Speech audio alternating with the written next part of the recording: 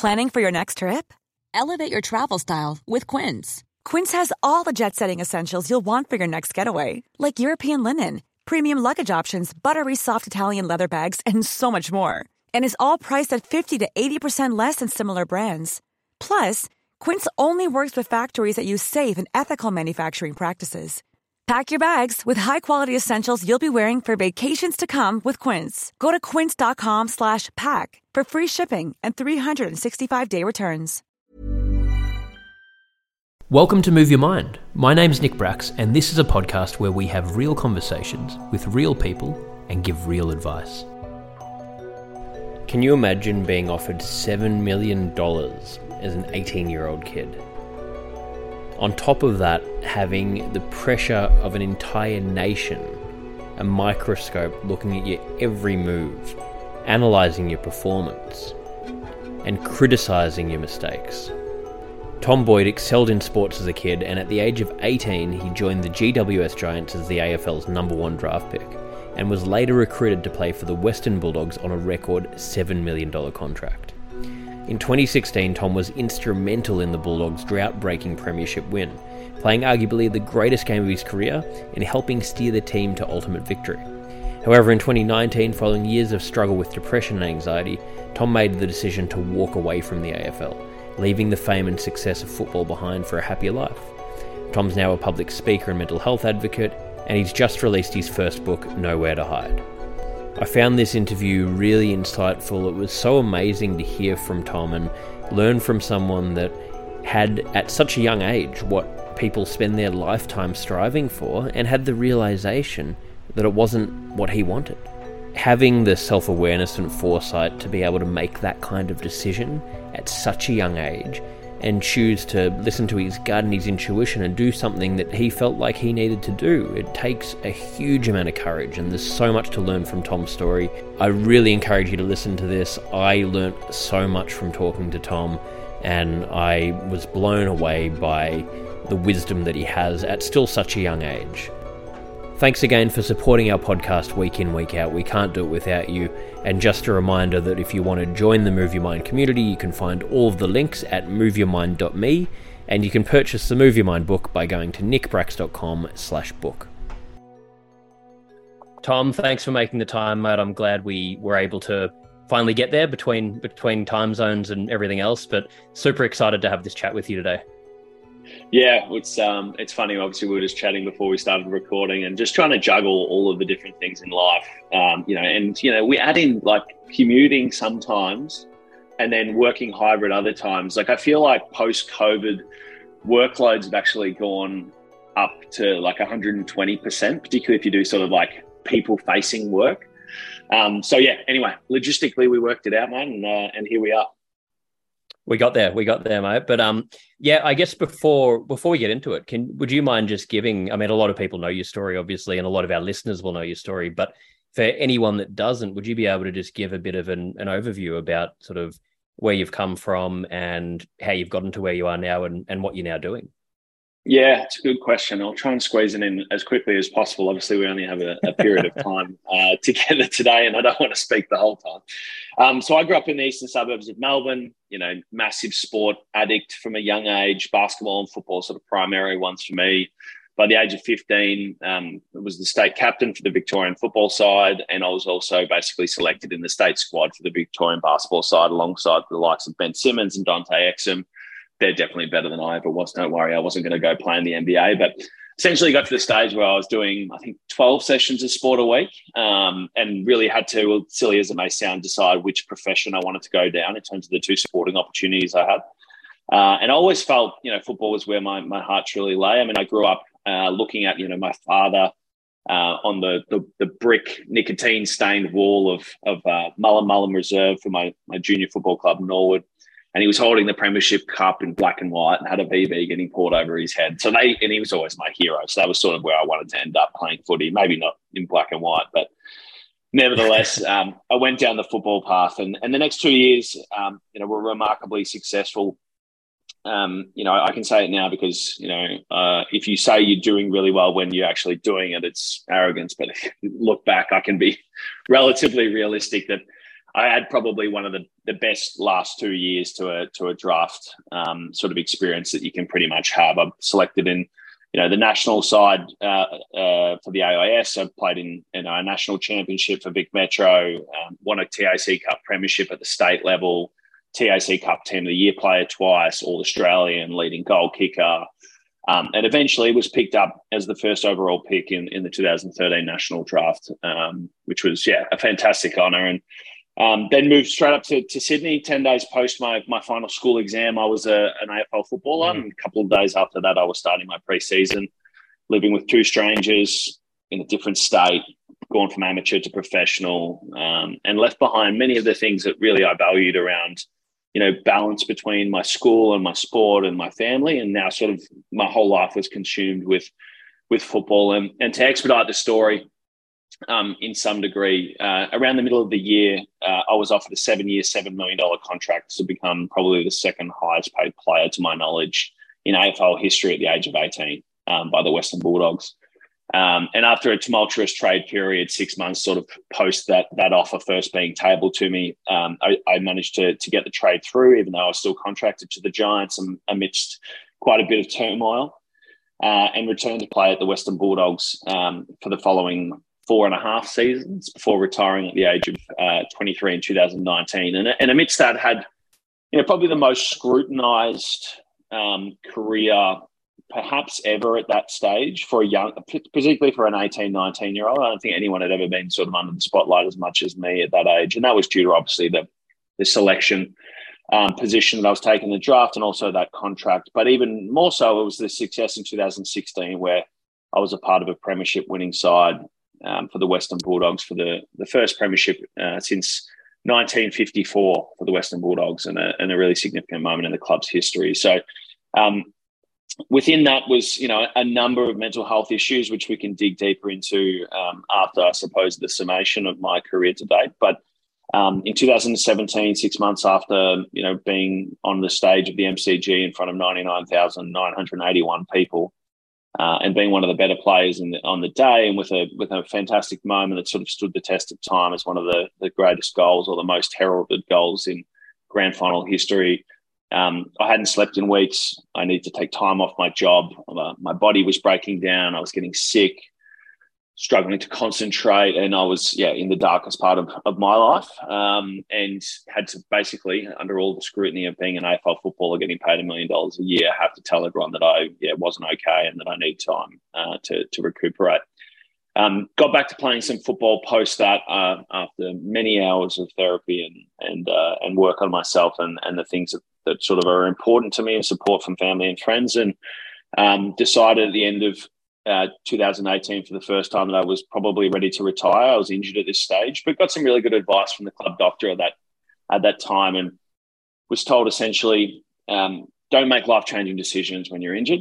Wait till you get back out on the field, and if you still don't want to play, then go ahead and do so. And that was certainly the case. And in May 2019, I walked away from the final 2.5 years of my contract, and the proportional amount of money I handed back to the footy club, over $2 million, and decided to move on to the next chapter of my life. And that was really, unknown, I suppose. But the North Star was that I wanted to work in the space of positive mental health, and I wanted to help people understand how challenging, but also how important it is. And since then, I've, basically comprised a life through all of the chaos of COVID, and now obviously coming out the other side, where I get to do that in a number of different means. So I'm an ambassador for Lifeline Australia, obviously one of the most important services that we can offer young people and people more broadly who are struggling in terms of having someone to answer the call when they're, really, really in their lowest moments. I'm also an ambassador for WorkSafe, and that's really around getting the message of mental health and the importance of it out through country football and netball, which is really the most difficult area of Victoria in particular to reach. I work for a company called Everperform, which is a technology business which looks at essentially improving the overall performance of the workplace, which includes wellbeing, as opposed to just looking at productivity. And finally, through COVID, managed to write my first book, Nowhere to Hide, which is really a look behind the curtain of a young person trying to find their feet in the spotlight. And I think, the funny thing is that whilst I may have lived a life that was relatively unique, or definitely unique. The questions I ask myself are the same questions that many people and many young people ask themselves every single day. And I wanted to make sure that people understood that regardless of your circumstances, whether they look perfect or not, the challenges certainly can pop up in your life, and that being honest and open about them and dealing with them proactively is really the way to go.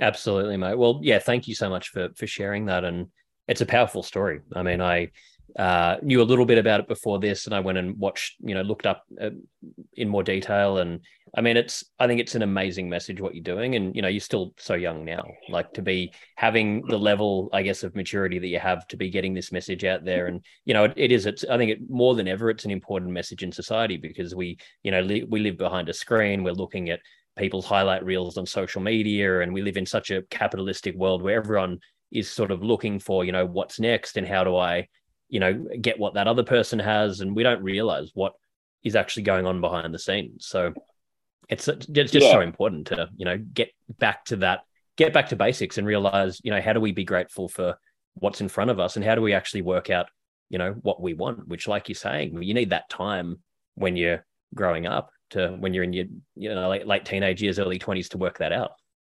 Yeah. I mean, how do we expect young people to be grateful for what they have when they can see the entire world? Like, when we grew up, I mean, I don't know how old are you? I'm 35 now, so a bit older than you, mate. Yeah, not too much older. I just turned 27. But even with me, right? So I just missed the social media age realistically going through school. I mean, Instagram wasn't really a thing. It hadn't matured into what it is today. MySpace was around, but that was a weird sort of engagement. Didn't have as much traction as the social media companies now. And Facebook wasn't the same either. Like, it just didn't have the same influence that perhaps Instagram and of course TikTok and the wonders of the world that have existed in the past 5 or 6 years have really basically painted a world where instead of looking at the people around you and benchmarking yourself against 10 people, you're benchmarking yourself against 5 billion, which is crazy. And, I think the thing that I always, thought about myself was, as I was going through my initial struggles, which was really around like lack of sleep and anxiety, particularly in my first season at the Giants. What the first thing was, I didn't understand what it was. I wasn't taught about it at school. And I went to a good school in Croydon Hills. And we learnt about sort of things holistically, but it just wasn't a thing. It wasn't a thing in 2013 when I graduated. So it was a foreign sort of feeling to me and a foreign sort of concept. But what I really felt like was, if I can only get the outcome in my job that I want, things will improve. And I always just felt like the outcome came first, as opposed to looking at life and going, this is the life that I want to live, and then the outcome will follow. Mm-hmm. And the story I told myself for years and years was, I'm so unique and we're all unique people. And it's certainly true. It makes us complex and interesting and fascinating. And the sort of social interactions and ecosystems that we build as people are things that, are things to wonder at. But with that being said, as people, we generally experience the emotional experience of life in a relatively similar way. We have bad days, we have good days, we have really challenging periods of time in our life. There's grief, there's loss. And for me, the barrier to entry, I suppose, for asking for help and support was the fact that I just didn't think anyone could possibly understand me. I was like, number one draft pick, there's only been 30 of them. Premiership player at 21, there's only 44 Western Bulldogs premiership players ever. $7 million contract, I'm the one of one, the only person who's ever been offered that at the age of 18. So when I added all those things together, it not only stopped me seeking psychological support, but in a sense, it was like, how is my coach going to understand the experience that I'm going through? How can someone possibly understand what it's like to be abused in the street when you're 19 and told that you're worthless? Or, how can anyone, understand what it's like to stand in a bar at a birthday and end up in the paper because you had, a drink with your friends?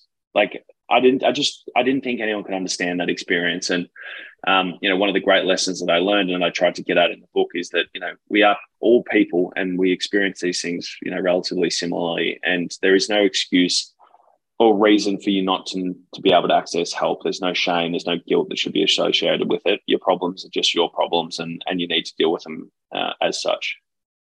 100%. And, I'm listening to everything you're saying, and I can sort of relate to so many of the experiences you had where I was, grew up in a well-known family. I was thrown into the media at a very young age, getting in, negative situations and having a lot of things thrown onto me and dealing with my own issues and having severe anxiety, severe mental health issues. And, I'm thinking, what the hell's wrong with me? Like, I don't know how to talk about this. What do I do?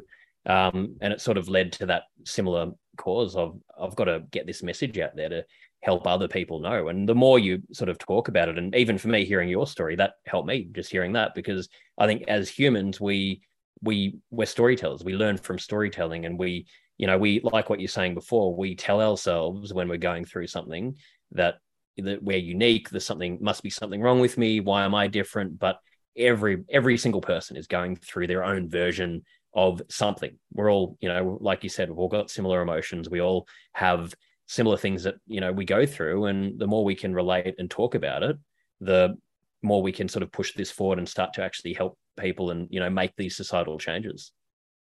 Yeah. I mean, what's the number one differentiating factor between the human species and every other, creature on Earth is language, right? Like, that's how we communicate. It's how we connect with each other. And it's one of the things that, I've found to be most useful with regards to understanding my own story, because you can't tell it until you know it, right? And, the funny thing that I found with writing the book was, and I know that you've written one as well, is that when you talk about things, there's sort of like a rhythm to it, right? Like, we're bouncing off each other. I'm bouncing from topic to topic. I can give you the summation of my life story in the 2.5 minutes that I did at the opening question, right?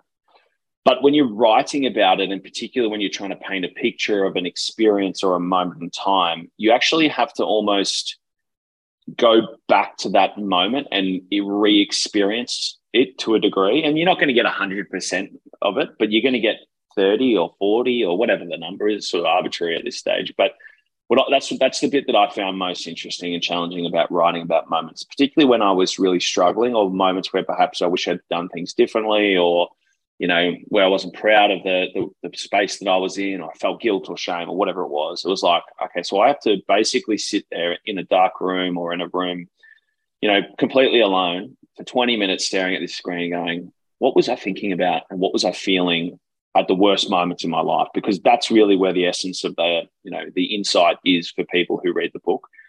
And perhaps it was more cathartic, I'd say, than just talking about it. And it definitely gave me insight, which I can now relay orally rather than just in the written word. So, it's just, we tell ourselves all of these things, and we look at our lives or the lives of others. And if we get it that thing and this thing and, piece 5 or 6 things together, that's happiness. That's what it's going to be. And, that exists so much in the workplace too, where you just go, if I just get that promotion, or I just, finish this project, or just do this, or just do that. Like, there's always a silver bullet in our minds that's going to fix our problems. And I think, for me, it was always just trying to get the outcome on the football field that was going to fix all of the issues I was facing in life. And at the end, what I found was, it was changing my life that fixed the problems, not the other way around. Which is, I mean, it's so powerful, because I haven't heard a story like yours where, like you said, the only player to get that kind of contract at such a young age, and to make that decision to walk away from it, to be doing the thing that, so many kids in Australia, they would, do anything to be in that position. But you had that realization, and you got to experience it and see firsthand, okay, well, this, isn't the silver bullet. It's not the thing that's going to just solve all my problems and make me happy forever just because I've achieved this thing. What do I actually want? Who am I? What do I care about? And to be able to make that decision, I think takes a huge amount of self-awareness and a lot of strength, a lot of mental strength to do it. But it's, I think, such a powerful example to send to other people. Well, it's like, what I see is the great challenge of the world today is that, people they get boiled down to just numbers or things, right? Like, how many followers have you got on Instagram, or, how many dollars do you earn, or what is your job? Or for me, how many kicks, marks, and handballs did you get on the weekend? And when I was growing up, the sentiment that I was drilled into me by my mother in particular, who's Danish and sort of from the Scandinavian sort of way of life in a sense, is they're quite a proud group of people, but there is this sort of inherent niceness and politeness and sort of properness that's associated with them. And her biggest thing was, mind your manners, be polite to people. There is a, core value in treating people well. And I always held on to that. I always felt like that was something that was really important to me. And the other thing that they instilled in me greatly was education. And education was always the number one imperative in terms of my priority list growing up. Though I must say it kind of became a bit more difficult when it became evident I was going to get drafted, particularly I'd pick one or at least high in the draft. But when I went through the football journey, I found that no matter what I said, did, or, experienced or provided or contributed, if I didn't get the outcome on the weekend, I was boiled down to an individual who was a failure or not important or a disappointment or whatever it was. And sure, look, some of this was definitely in my own head, but that is the greatest thing that I felt was in conflict with me as a person. And basically the core reason why I left football in the end was not because I was sad or depressed or, I wasn't going through my mental health challenges anywhere near to the degree that I was 2 years prior. I was just purely at odds with the fact that I felt like football didn't align with who I was as a person. And it really felt like that it directly conflicted with what I thought was important. And that's why I, decided that the best choice for me was to walk away, because at the end of the day, I'm a realist. I feel like I'm relatively, authentic in the things that I say, and I'm relatively self-aware. If I kept playing under the guise of, I'll just see how I go, and I didn't have the passion and commitment that I needed to play football at the top level, I would have cost 4 players their actual opportunity to live out their dream. That's the calculus that happens, because, the average player salary is sort of in the realms of $300,000 a year. Most of that is basically floated by the top 10 players in every team. The rest are all sort of on, 150, 175 grand plus match payments. And all of those players couldn't fit into $1 million if that $1 million wasn't there for them to take. And I wouldn't have been able to live with myself. I would have ruined every relationship that I had at that football club, and certainly would have ended up, I'm sure, in a worse place than I did. Thank you so much for supporting Move Your Mind. We're expanding the offerings of the organisation, and we're tailoring everything we do to suit you guys and to try and answer to all of your needs and the questions that you send in. The book is available globally. You can find all of the links at nickbracks.com/book. And we've just released the Move Your Mind community. We've currently got a men's community group, a women's community group, a general group. We're going to be loading up other groups. And you can find all of the links at moveyourmind.me. This group's been created based on the needs of what we've heard and learnt throughout running Move Your Mind. And we have live events. We've got courses. We've got huge amounts of value, the ability to share information, share ideas, work in groups together to grow and share your learnings, to learn about different topics. You get email reminders. There's a whole lot of features in there. We're constantly updating it, and we're so excited to share it with you. You can find all of the information about it at moveyourmind.me. Yeah, and I mean, is it something, have you seen in, I guess, the football, in the AFL community and sport in general, mental health, for a lot of the reasons that you're saying with, being boiled down to a number, a lot of these societal things you're talking about, have you seen that being a big issue in general, in sport, in AFL? No bigger than in society, I wouldn't say. I mean, the same questions that, again, to the point that we're talking about, we're all unique, but we're all people. So the experience is not drastically different. I just think that, there's two things at play here. One is that football is an extremely highly pressurized environment. It's, you mentioned earlier being in the public eye at a young age. Well, these kids are 18 and they're expected to be perfect. And my pushback to the general footballing public at different stages, or just people that I've spoken to, is if you're offered $7 million at 18, what are you going to say? No, give me a spell. There's no chance that people would turn that down. But they act like they would. And that is the craziest thing to me. But the other thing is my question that I'd pose to people is, what would you do if you were given $7 million to play football at 18? What were you doing at 18? How capable would you have been to take on that financial opportunity and the responsibility and commitment that is required to execute on that at the age of 18 when you've just finished school. Like, it's just not something that people can get wrapped their heads around, I don't think. And again, other people's opinions are important to a point, but not in the broad landscape of Twitter or anything like that. So I think that's one part. It's the pressurized environment. The other part is that every single footballer, and I was listening to an NFL sort of media personality talk about this, and I thought it was a really good way to put it. The thing that the football public forget is that the best footballer they've seen is the best footballer they've ever seen.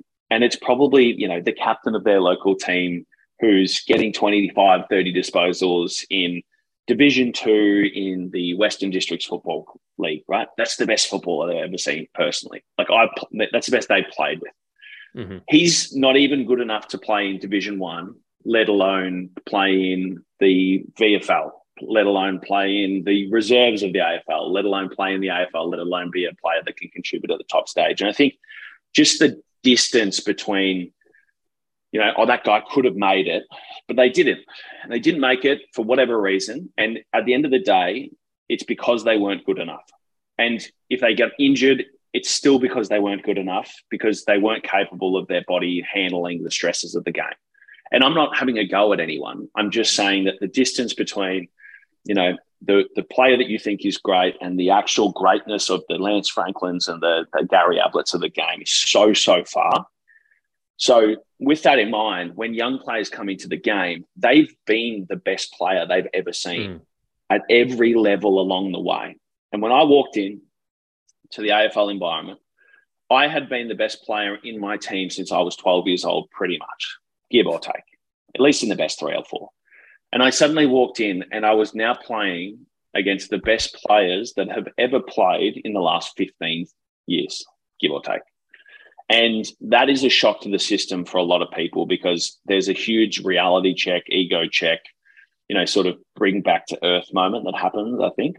And then trying to sort of redefine your identity in the mix of a whole other bunch of players who are insecure and trying to work out their own AFL experiences does provide, this sort of sense of identity crisis, I would say, when you enter.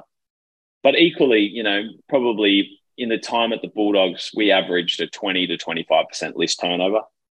So Many of us have those stubborn pounds that seem impossible to lose, no matter how good we eat or how hard we work out. My solution is PlushCare. PlushCare is a leading telehealth provider with doctors who are there for you day and night to partner with you in your weight loss journey. They can prescribe FDA-approved weight loss medications like Wegovy and Zepbound for those who qualify. Plus, they accept most insurance plans. To get started, visit plushcare.com/weightloss. That's plushcare.com/weightloss. 20 to 25% of the people that you're playing with every single day, which is essentially 10 or 12 people, are worried about not having a job in the next 6 months. Yeah, wow. And, a further 10 of them may be worried about getting traded. And a further 10 of them are going, am I going to get a game this week? And so there's just this sort of 75% number, if I had to estimate, that are uncomfortable all the time in the spotlight under the scrutiny of the AFL public and the media that goes along with it. So it's the nature of team sport, but it's the nature of professional sport as a whole. Yeah, it's a tough thing. And it is. It's so young to be. I mean, even players that have been around for a while in your mid-20s, they're still, in relative terms, young. And you've had an experience in, one part of life, I guess, if you're going straight from school into that community, and it's sort of almost another version, I'd imagine, of being in school or having, this whole bubble around you where you're sort of sheltered from other parts of life, which I guess what I hear about in sport and the mental health side of when you finish your career, how do you then integrate into society and redefine your identity, find what are you going to do, and how do you sort of go from being addicted, like what you were saying before, even for you, how was that? I guess you consciously made that, but was it still a shock to the system from, playing in a winning grand final at such a young age, almost 100,000 people, screaming while you're kicking the goal that won the match, and then 2 years later you're trying to find a new path for yourself? Like, was that how could that not be a shock to the system?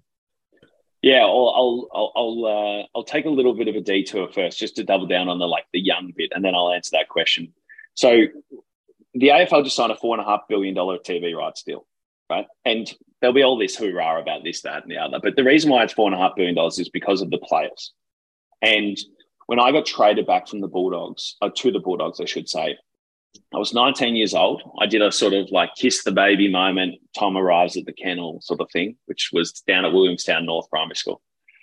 And, do a clinic with some primary school kids, the sun's out. And then we do a press conference. This is my first press conference as a Western Bulldogs player. The first question is, what's it like to be back in Victoria? Or, what do you think about this or that? And I was like, yeah, dog, great. So they actually started kind of nice. And one of the second or third question I got asked was, so what do you think this means for the overall player trade landscape? Because I was sort of the first player to really get out of their deal at the age of 19, and I still had a further year on my contract to run, but we didn't negotiate it. There was a sort of a whole sort of process that went behind the trade getting done. And now when I look back at that, at the time I was like, I don't know, like I'm 19, like why are you asking me this question? But that is the mindset that people have towards footballers, is like, you should have all the answers. You're getting paid so much money. Yeah. I'm like, I'm 19. Like most kids are on a gap year. Like, what are we talking about? I could barely string a sentence together at 19. It's like, how the hell are you meant to answer the exactly? It's so much pressure. So how am I supposed to understand this like multi-dynamic, like hugely profitable, multidisciplinary industry that is associated with, 15 million people across the country, or whatever's the number is? I'm like, it just baffles me. But at the other bookend, when I finished, I remember one of the great things that I had was choice, as you mentioned in the question, and that was the choice to walk away on my own terms. And I walked into the football club for the last time. I'd seen the greats of the Western Bulldogs retire. I'd sort of heard Dale Morris speak. I'd heard, Matthew Boyd. I'd heard Bob Murphy. And I'd heard all these players talk about, for 20 minutes and the grief and how significant it had been for them to be at the club and how much of a sense of loss they had leaving. And they deserved that. They'd earned that right. I hadn't. I'd been there for 4.5 years. I'd had a lot of challenges, some good games, some bad ones, and obviously some success as a team. So I walked in and I said two things. I was lucky enough to have my partner Anna with me. And I said, firstly, I just want to say to everyone in the room, thank you for being a part of my journey. And I just want you all to know without a shadow of a doubt that you're the reason I stayed as long as I did, not the reason I'm leaving. I really wanted to be clear about that. And the second thing I said was, if any of you players in the room are thinking about renegotiating your contract, now would be a really good time. Which just let me sort of, diffuse the room, because, I think everyone was probably feeling a bit tense and they'd known my struggles in the past. And I wanted them to know that I was walking out by choice and with some happiness and a fond memory of a challenging but overwhelmingly positive period of time in my life. And then I had an absolute ball for 2 weeks. It was the greatest sense of freedom and excitement and, relief that I'd ever had. And I remember sitting there on a Saturday, watching the Bulldogs getting absolutely pumped by Freo or something, having a beer, and just like, this is just, how good is this? And then 2 weeks later, I was like, holy hell, what am I going to do with my life? Because to your point, and I actually, you're probably the first person who's asked the question actually understood the process of leaving sport, which is, me less than others, I would say, but you are a child, because you get told from the age of 5, well, even beforehand, but let's just take the schooling experience.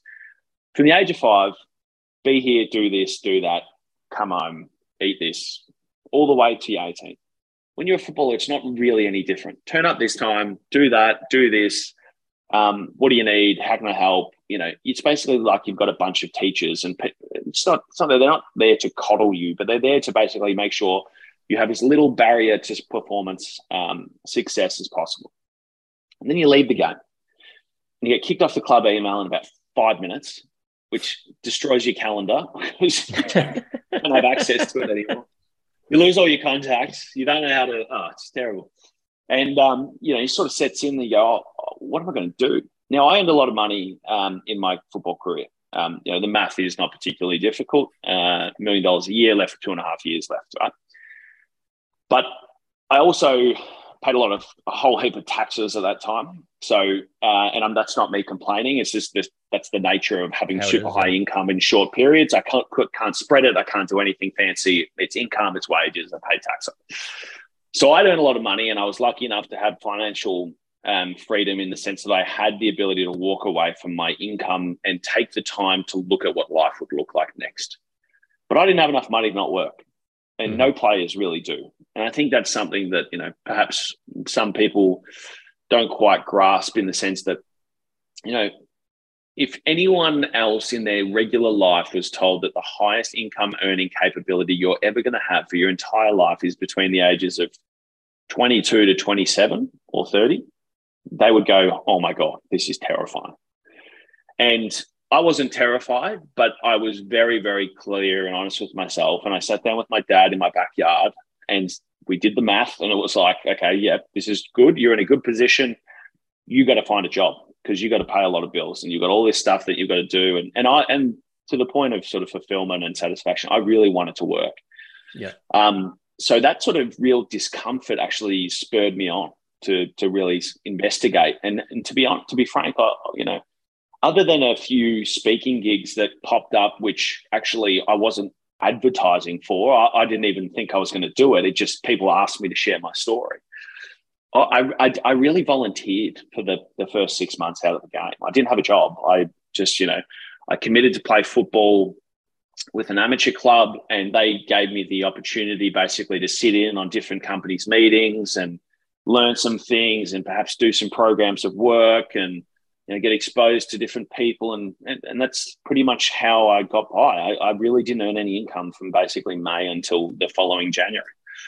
But the other thing that happened was that I did sort of see the path forward, in particular in the speaking side of things. And I was like, okay, well, I know there's an income here. I know that I'm making a positive impact, and I feel like I'm quite good at it. So let's go down that path. And much like I'm sure what you experienced, Nick, I got to the start of 2020 and was like, I've got 100 gigs or 50 gigs or whatever the number was. And I reckon I did 2 of them, and then the world shut down. Yeah. And that time I was scared.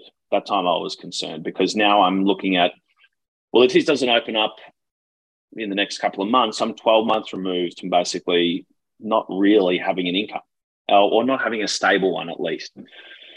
And it was in those moments, with the fear and terror and sort of, uncertainty that gripped the world. And again, this is not a comparable thing. I'm not saying I had it worse than others or anything like that. I'm just saying that it obviously upset my world just like it upset everyone's. That's when I thought, for structure, I need to do something. And that's when I started writing the book for the first time by myself in the room of my house, which was at that stage, a 150-year-old house that needed a renovation terribly. So that was actually the first sort of next iteration of what I was doing for work. And then I started to again, basically volunteer with the technology company that I work with. And I've always sort of operated on the senses like, I'll give something to you, and then at some point when I can show that I've given you value and that I've contributed, then we can talk about obviously me being rewarded proportionally. And in a sense, COVID was a really tough time. But in another sense, we Anna fell pregnant with our first child, who was born this year. And, I found that I actually didn't want to just do speaking. I didn't just want to be a talking head, that I actually wanted to do a number of different things. And I was lucky that COVID sort of spurred me into doing that. It's a 10-year anniversary of Underbrax, and we've relaunched with the classic white pair. We've also got new styles coming out super soon. We're donating $1 from every pair to mental health, currently to 1 in 5. You can find all of this at www.underbrax.com.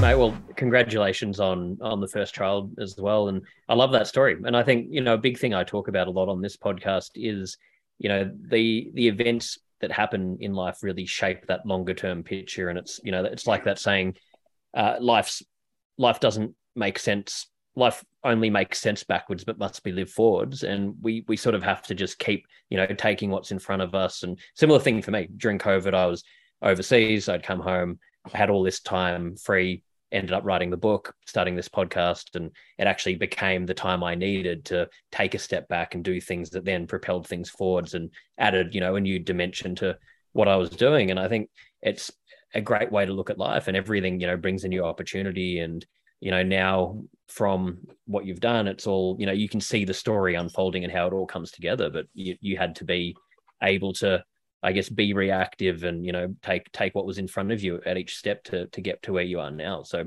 again, I think it's a great message, and, love everything you're talking about here. I've got 5 questions we wrap each interview up with. I'm just conscious of time here. But before I go to that, do you personally in your day-to-day life, do you have things for your own mental health that you do? Exercise, is that still, a big part of your life, or meditation, or are there sort of daily things that you do to keep yourself grounded?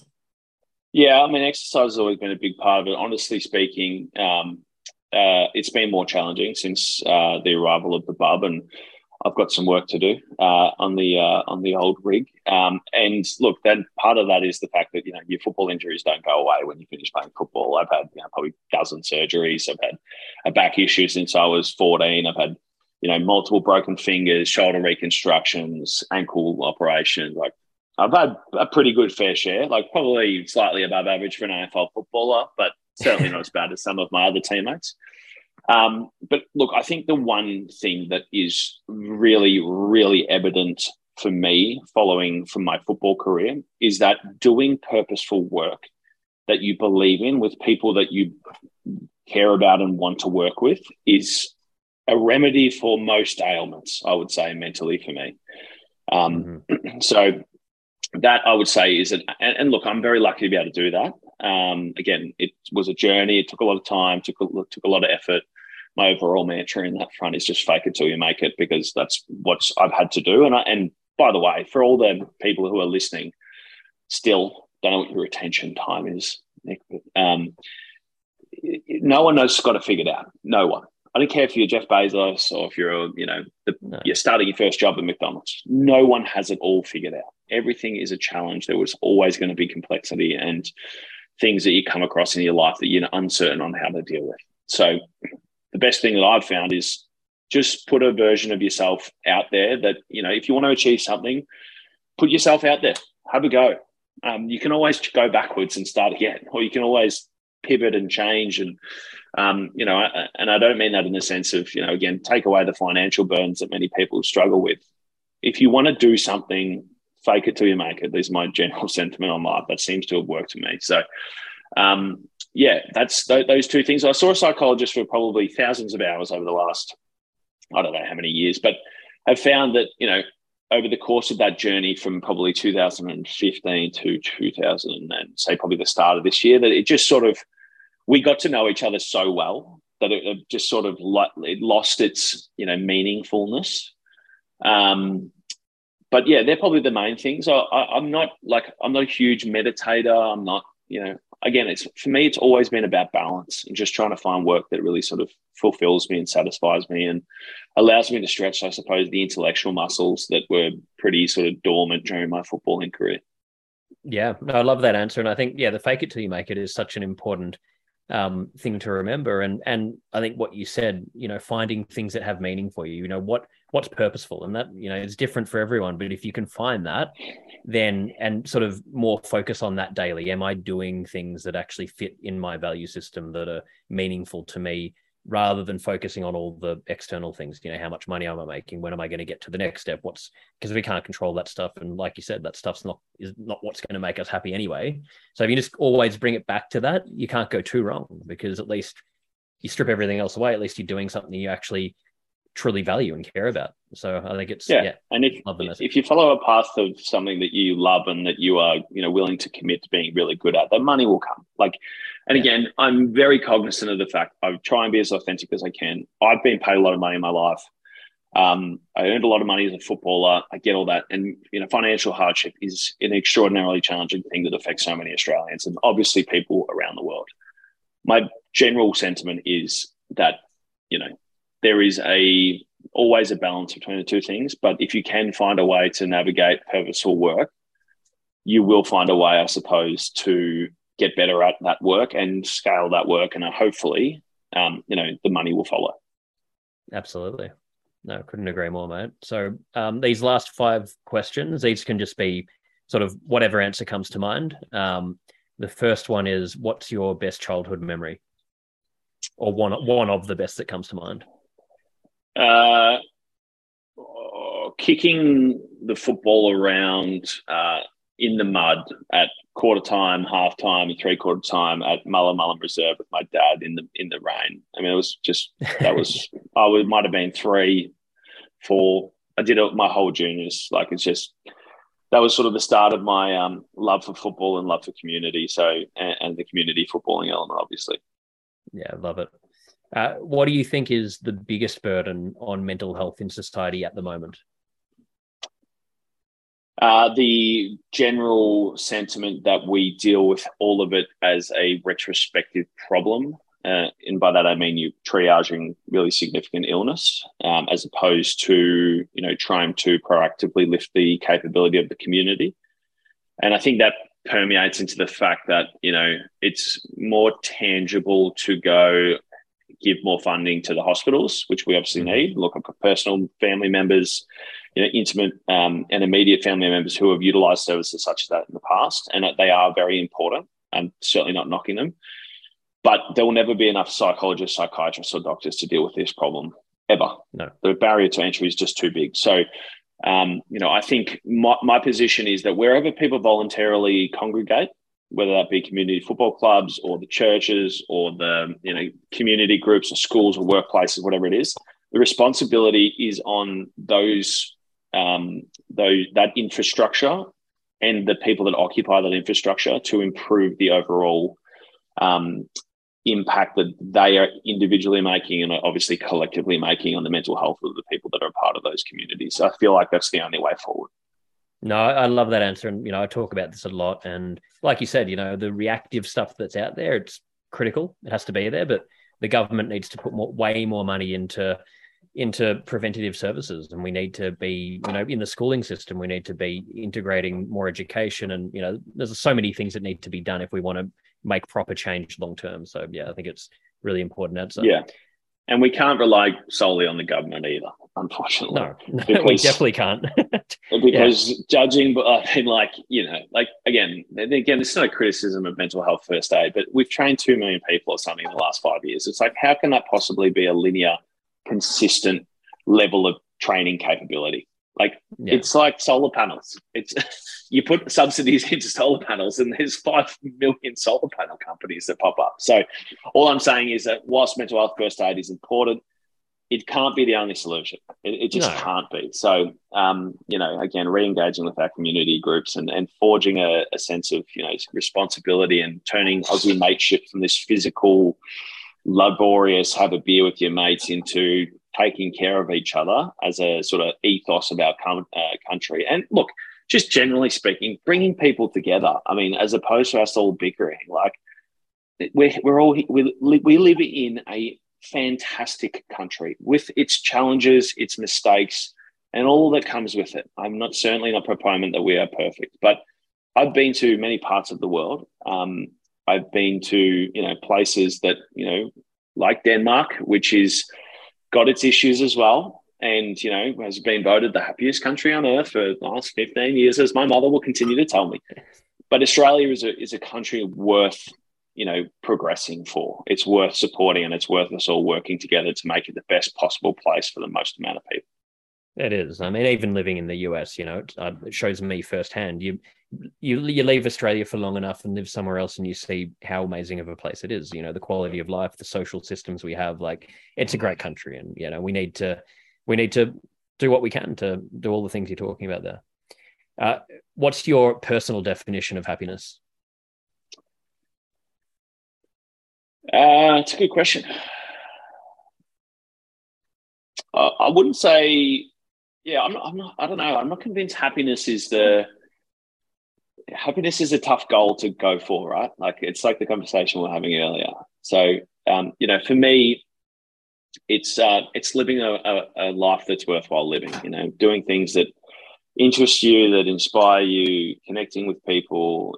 My whole life has always been about the relationships that I've built and the people that I've kept, and some of the ones that I've obviously left behind. So, it's some combination of what you do and who you do it with, I think, is happiness for me, and trying to find the sort of complexion of those two things that is most conducive to you enjoying life, at the very least, for a majority of it. It's never going to be perfect. No such thing. But yeah, exactly. Two more here. What are you most afraid of? I think the thing that scares me the most, this is not really an individual fear. The thing that scares me the most, I suppose, about where we're at as a society, and particularly with regards to the mental health side of things, is, when I look across the landscape of solutions at the moment, and people who are trying, whether they are trying authentically or not, doesn't really matter in the context of this comment.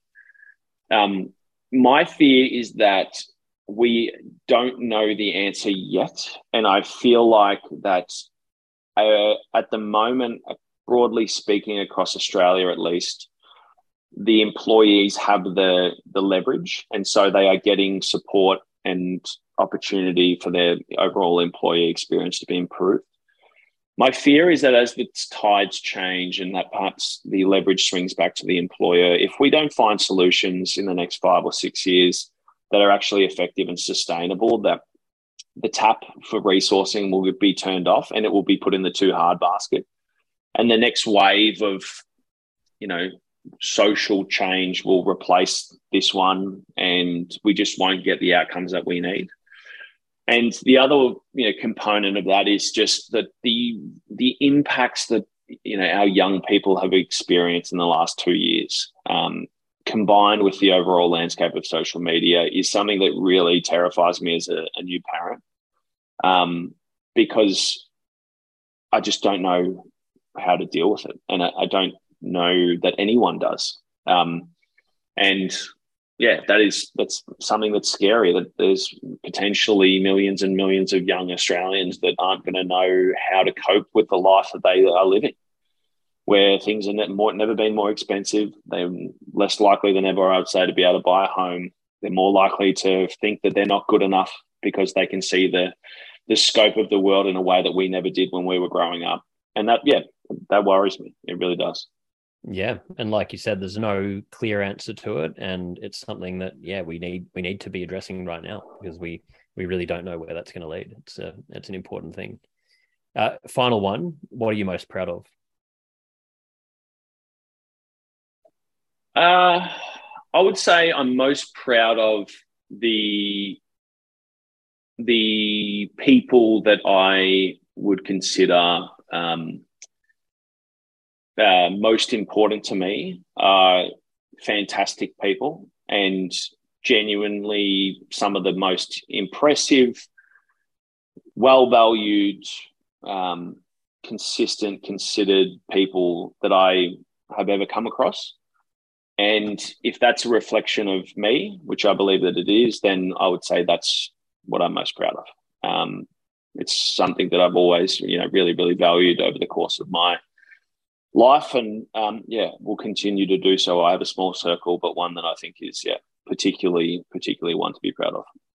Yeah, I think it's a great way to finish up. And they say we become a product of the people that we surround ourselves with. So I think really good answer, and loved everything you talked about, mate, which we wish we could have had longer. And as a final thing, where anyone listening, if they want to find your book or learn more about you, where's the best place for them to go? Yeah, the book's called Nowhere to Hide. It's in all bookstores. It's online. It's on Booktopia, Angus and Robertson. If otherwise, my Instagram is TomBoyd17. You can find all of the sort of interviews and insight in my bio, or whatever they call it, mate. I'm not much of a social media guru, but look, I at the end of the day, I just really hope that the book's helpful for people. I was a young man who grew up in a very unique position that experienced things that everyone does, just under a slightly brighter spotlight perhaps than others. Absolutely. Well, we'll put all the links in the show notes, and I'm sure the book will help a lot of people, mate. And I know, what you're doing is helping people, and speaking out about it. It's such an important thing to do, sort of commend you for it. Love connecting with people like you, and keep doing what you're doing. And, you know, thank you for making the time to have this chat today. Fantastic to meet you. And thanks for having me on. Appreciate it, man. Thanks to Tom Boyd for joining me today for Move Your Mind. And just another reminder that you can join the Move Your Mind community by going to moveyourmind.me. You can purchase the Move Your Mind book by going to nickbracks.com/book. And you can purchase a pair of Underbracks with $1 from every pair sold going towards mental health. You can find all of the links at www.underbracks.com.